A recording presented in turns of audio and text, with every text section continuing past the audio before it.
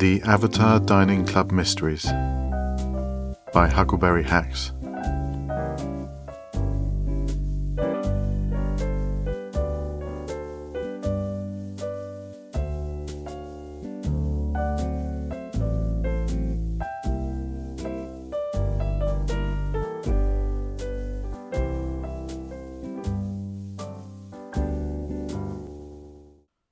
Episode 9.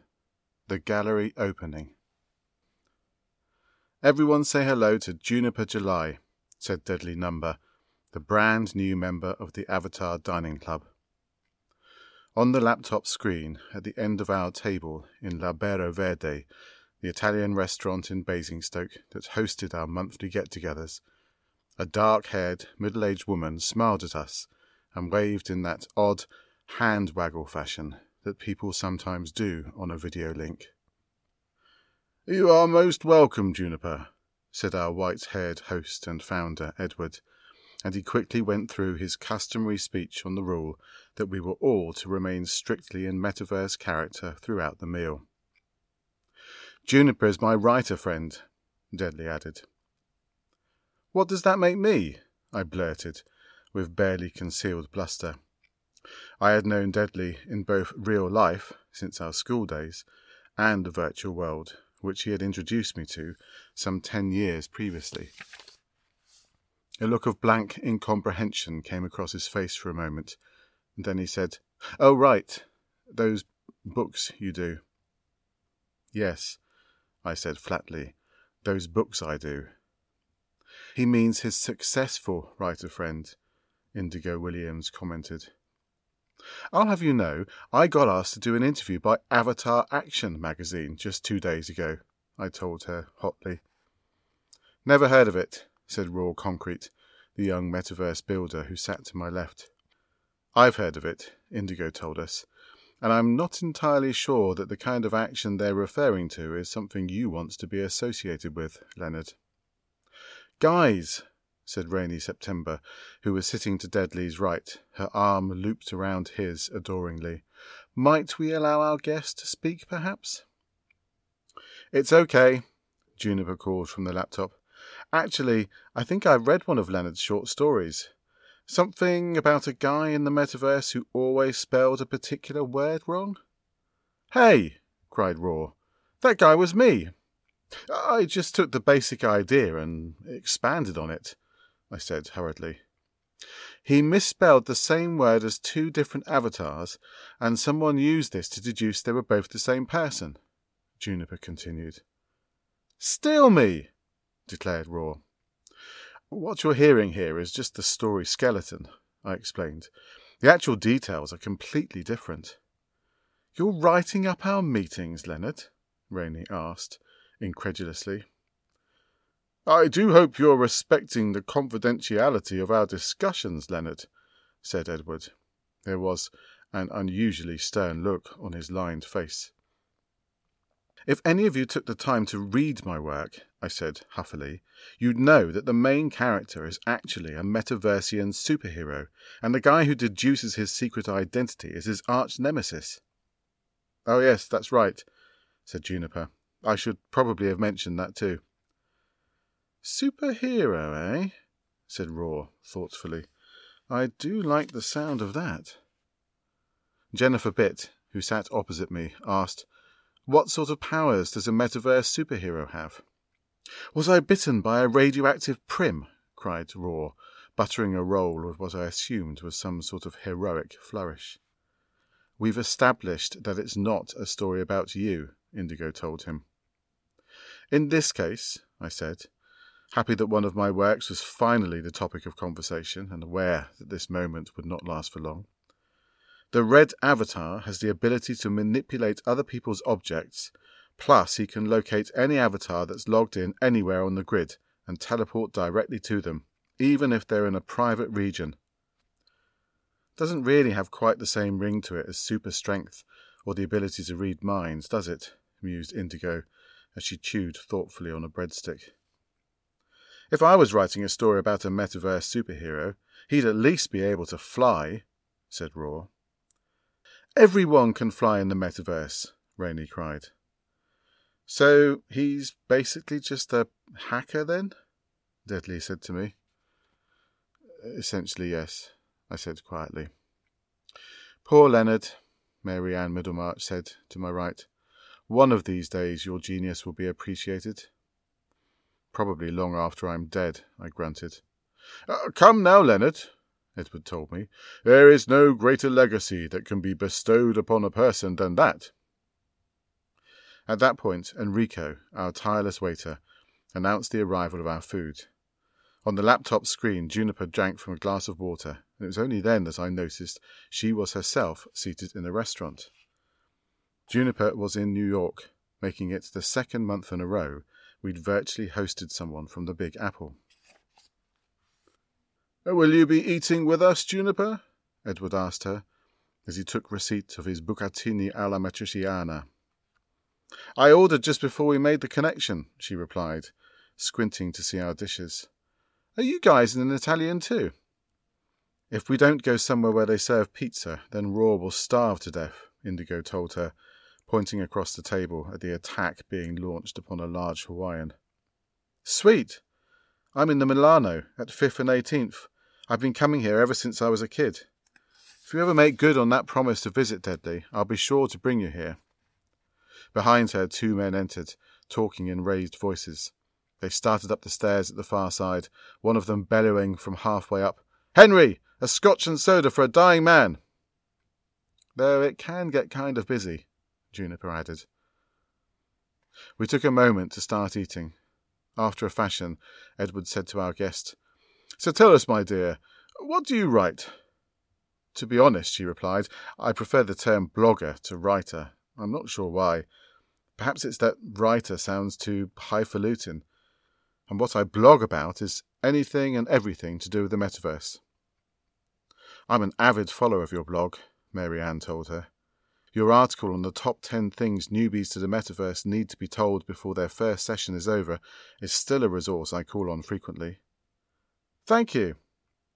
Oh, yes, I read that too, exclaimed Jennifer. There was one thing that really made me laugh.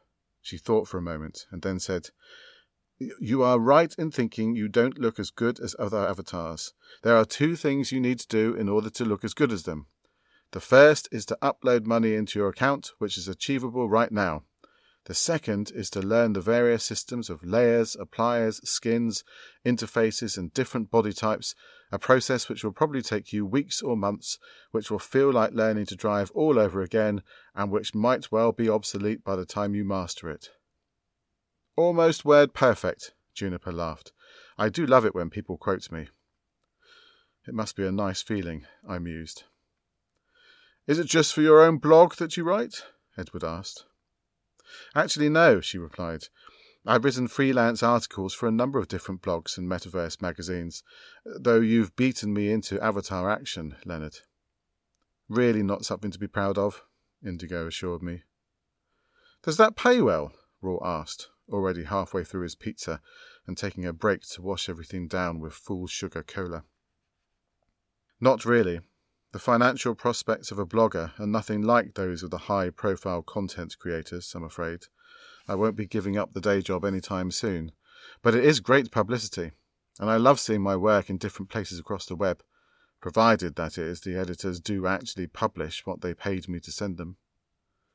What do you mean, Nipper? Asked Dudley, his hand placed over Rainie's and his thumb stroking absently her little finger. Oh, I'm just a little cross at the moment, is all, she said. I sent a piece to an editor over a month ago, and he still hasn't published it. A commissioned piece? Yes. It was a review of an exhibition opening at a leading gallery in the metaverse. The artworks were by his partner. I turned up, mingled, wrote the review, and had it emailed to him by the following morning. And he hasn't paid you for it? Actually, yes, he did. He paid me for it straight away. That's not the problem. The problem is he still hasn't run the piece, and I don't suppose he's likely to either, now that the opening is old news. In fact, the exhibition finished a couple of days ago. Jennifer smiled broadly and said, Sounds like we have another Avatar Dining Club mystery on our hands. Oh, it's nothing really, Juniper said. I shouldn't have mentioned it. It's just playing on my mind. In any case, it's no mystery at all, I stated confidently. Publication, after all, was something I did know a little about. Magazines can take anything up to a month or more to prepare. All that text content is to be typeset and laid out on the page, and accompanying images have to be arranged alongside it. It's a painstaking process. It's perfectly normal for what you write today to not appear for several weeks. Take my Avatar Action interview, for example. Not the first magazine interview I've done, by the way. We're now in February, but this will be for the April issue. I'm well aware of the publication cycles, Juniper told me, a little testily. This was an article for a major metaverse blog, not a magazine, and the editor specifically asked me when he commissioned it if I'd be able to have it to him within a couple of days so he could run it by the end of the week. You mentioned that it was a review, said Indigo, and of the editor's partner's artwork. Was it an unfavourable review? Might he have withheld it because he thought it might upset her? First of all, the partner is a he, not a she, Juniper replied. Second, the very reason why I was asked to do the review rather than him writing it up himself, of course he was there also, was that he said he wasn't impartial enough. Indigo dismissed the comment. Just because he said that doesn't mean he wasn't secretly hoping you'd write a favourable review anyway. Obviously he doesn't want it to look like he's just bigging up his own boyfriend. That'd risk undermining the credibility of his blog. OK, well then, thirdly, I didn't write an unfavourable review at all. I thought the artworks were great, and said so. Could he just have forgotten? Jennifer asked. We're all human. For the first 5 days he could indeed have just forgotten, Juniper replied. But since then I've been asking him when he's going to publish the article on a weekly basis. And what's he told you in reply? Dudley asked. The first time he told me the photographer hadn't yet sent him the photos she took. The second time he replied saying he'd been ill with flu. The third time he said he'd lost the article and asked me to send it again. Excuse after excuse after excuse. But all plausible, Marianne said. I don't know. I have this feeling that he's running down the clock, that the next time I ask him he'll say it's too late now. I can't say why I feel that. It's just a hunch. Well, if it's that important for you to see the article published, said Raw, why don't you just put it up on your own blog? Breach of contract, I said. Leonard's right. The standard contract for this sort of work gives the purchaser first publication rights. I could run it on my blog, but only after Ben has run it on his. Since he paid me for the piece, I've effectively lost control over it if he doesn't post it. Indigo said, waving a piece of broccoli on her fork as she did, as though she was thinking out loud. You said that you had a hunch he was running down the clock. Do you mean you think he was deliberately withholding the piece? I don't know, said Juniper, looking conflicted. When you say it like that, it does sound absurd. I mean, why would someone pay for something and then not use it? I can't escape the feeling, though. It's like that feeling you get when the way someone talks to you changes ever so slightly, and you can't help but wonder if you said something to offend them without realising it. Or could it be that that's exactly what it is? Is it possible you wrote something in the article which annoyed him in some way, even though it wasn't your intention? Juniper sighed. I wondered something similar myself. Honestly, I can't think of anything. I wrote a little about the artist, all good. I wrote about the pieces themselves, and I wrote about the reaction from some of the attendees at the opening. Pretty standard stuff. Edward said, I wonder if it's possible for us to see the article. Perhaps the fresh eyes of the club might spot something you've missed. Absolutely, our guest replied. I'll email it to Deadly, and he can pass it on to you. There was a momentary lull in the conversation whilst this was arranged. Once Deadly had the text, he sent it to our WhatsApp group, and an unusual silence descended as we all read together. The article was exactly as Juniper had described it. A brief, factual bio of the artist was followed by 3 paragraphs on the artworks, a collection of sculptures created to depict the various anxieties experienced by people as a result of their interactions with social media. Juniper had talked in detail about 3 of the sculptures in the first 2 of these paragraphs, and in the third had gone on to expand on these specific examples to discuss the overall relevance of the collection. Whilst the tone of the piece was analytical, there could be no doubt in the reader's mind that she had found the exhibition to be a very satisfying one. Then there was a final section, giving some details of the attendees and their reactions. It read as follows. Pixel's opening was attended by some 40 or so avatars over the course of the evening. Notable figures amongst them included artists Hugo Bloom, Freddie Frankie, Help Me, who visited wearing a 12-story building under construction, complete with a row of builders luncheoning on a girder, and Amy Harrogate, the botanical builder Peacemaker Green, photographers Simon Stencil, Abby Jobs, and Instamotic, and fashion designers Arbuckle Jones and Sarah Twist. Benjamin Bookis, known to you as the editor of this very blog, but also Prixel's partner, was present as well. Gallery owner Stephen Watt, in attendance with his partner Harvey, opened the exhibition with a short speech about anxiety. Grabbing a couple of minutes with Watt whilst attendees started absorbing the pieces, I asked him to outline the appeal to him of Prixel's work. Let me put it this way, he began, and then spent a moment in that impossible struggle of composing words to describe that which cannot really be expressed in words. From across the room, Bookis suggested, he creates objects which pull you in initially, but the more you look at them and start to understand what they represent, the more you want to look away. They catch you by the brain, but then they grab you by the gut. After a moment, Watt said, Yes, that. I don't think I could have put it better myself either. Similar thoughts were expressed by a number of the attendees. Frankie described the pieces as breathtakingly unnerving, and Stencil went so far as to declare the collection as so powerful it induces in me a sense of panic. I have twice already in real life this evening run gasping to my front door for air.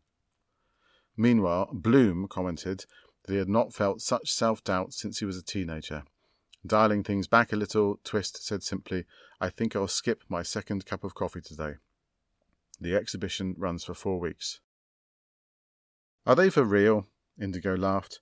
Who the hell is running gasping for air after seeing a virtual sculpture? That's absurd. It's an art opening, Juniper said, deadpan. You don't think Bookis read all that and thought they were all being sarcastic? These were all comments typed into public chat. Everyone saw them, including Bookis and Prixel. Actually, Bookis sent me a private message before I left the event telling me how overjoyed Prixel was with the feedback. Indigo shook her head and stabbed a piece of mushroom with her fork.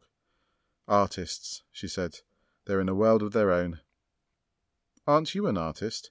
Jennifer asked her. The skins you make are stunning. Thank you, she replied, but no, I'm not.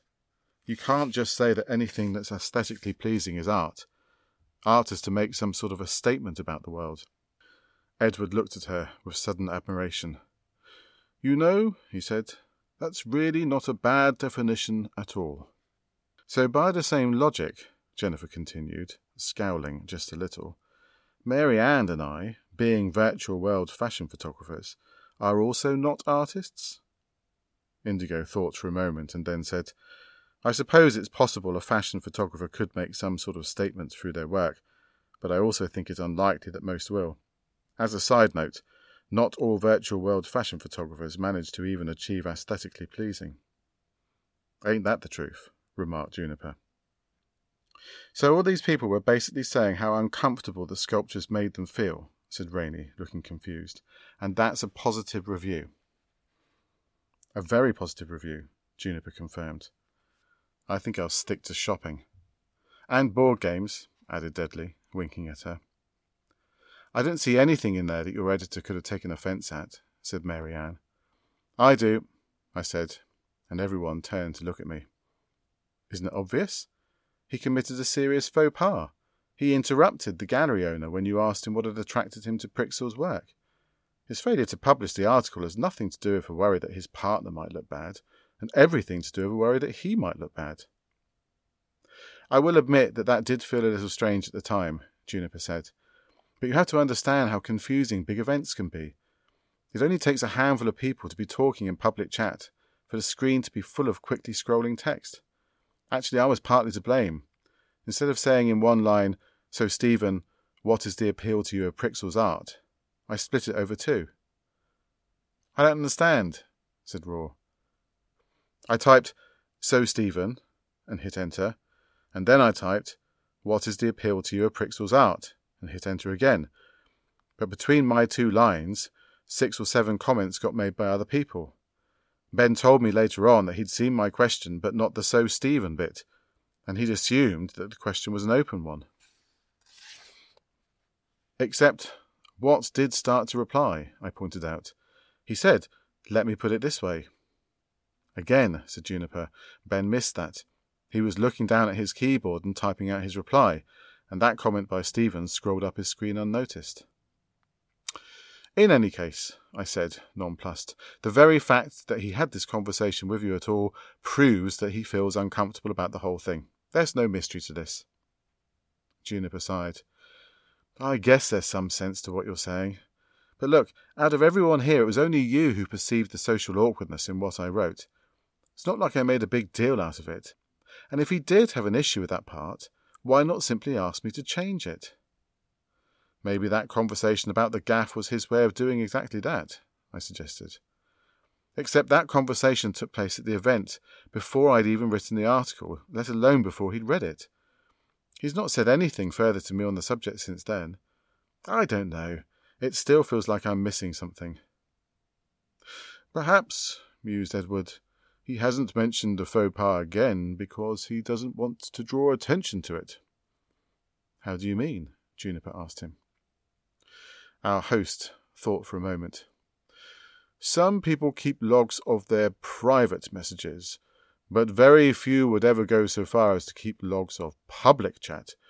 Just think how quickly those files would grow if you did, what with all the things that get said around one by all the people one mingles with.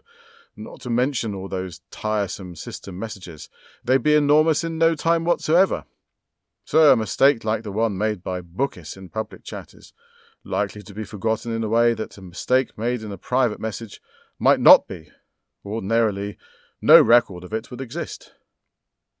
She frowned. "So? I still don't follow." Edward put down his fork. "Suppose he made the comment to you about his slip after it occurred because he wanted to explain it away as something innocent, something totally ordinary, something, most importantly of all, completely forgettable. But you didn't forget it, did you? You actually wrote it down. So now he has to keep your account of it out of the public eye, and he makes no mention any more about it, so as not to draw your attention to it, and thereby risk making you suspicious." "Suspicious about what?" "About the true reason for that mistake." "You're talking in riddles, Edward," said Indigo. "What are you getting at?" "You remember, of course, our conversation about fatal crossposts a few weeks back?" he asked her. "How could I not?" she exclaimed. "That led to the break-up of a long-standing and very profitable business relationship of mine. So we agreed back then that a fatal crosspost was when someone typed a nasty comment about person A, intending for it to be received by person B, but instead accidentally entering it into person A's private message window, or worse, into public chat. But what if a person was using 2 avatars instead of 1, and the comment they typed was a perfectly nice one and directed at the right person, but from the wrong avatar?" "Oh my God," said Juniper slowly. "I think I see where you're going with this." Raw's hand shot up. "I don't," he informed us. Edward looked at him. "In our very first meeting, my young fellow," he said, "you told us how you have 2 avatars, one for work and one for leisure. Suppose you logged both of them into the virtual world simultaneously, and both were standing in front of me, and I didn't know they were both you." "Okay. Now, I ask a question of Avatar A, and you type the first line of your reply into Avatar A's chat window. But then you receive a private message from someone via Avatar B, so you switch over quickly to that account to say to them, let's say, 'Sorry, I can't talk right now.'" "Ah," said Indigo. "Then you resume your answer to my question in chat, but you forget you're now in Avatar B instead of Avatar A. After all, they're both standing in the same place and looking at pretty much the same thing. An easy mistake to make in the heat of a busy moment, no?" "Watt and Bookis are the same person," Jennifer exclaimed. "And the scoundrel's in a relationship with 2 different guys. He's worried he gave himself away." "The wicked flee where no man pursueth," Edward said. "Someone who made a mistake like that might be very keen to prevent any permanent record of it from entering into the public domain. Ironic that his very attempt to avoid attention drew exactly that which he feared." "I'll be damned," said Juniper. "Oh, of course, it's just a theory." "Dudley told me you were good," she told him. "How do you work these things out?" "Sometimes we must ask ourselves what emotions might lie behind an action," he replied. "You were all thinking it might be anger or embarrassment. I just wondered to myself whether it might be fear."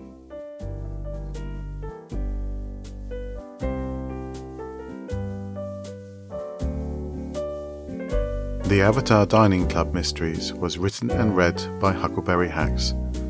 Music was by David H. Dean. For more of Huck's work, visit huckleberryhax.wordpress.com.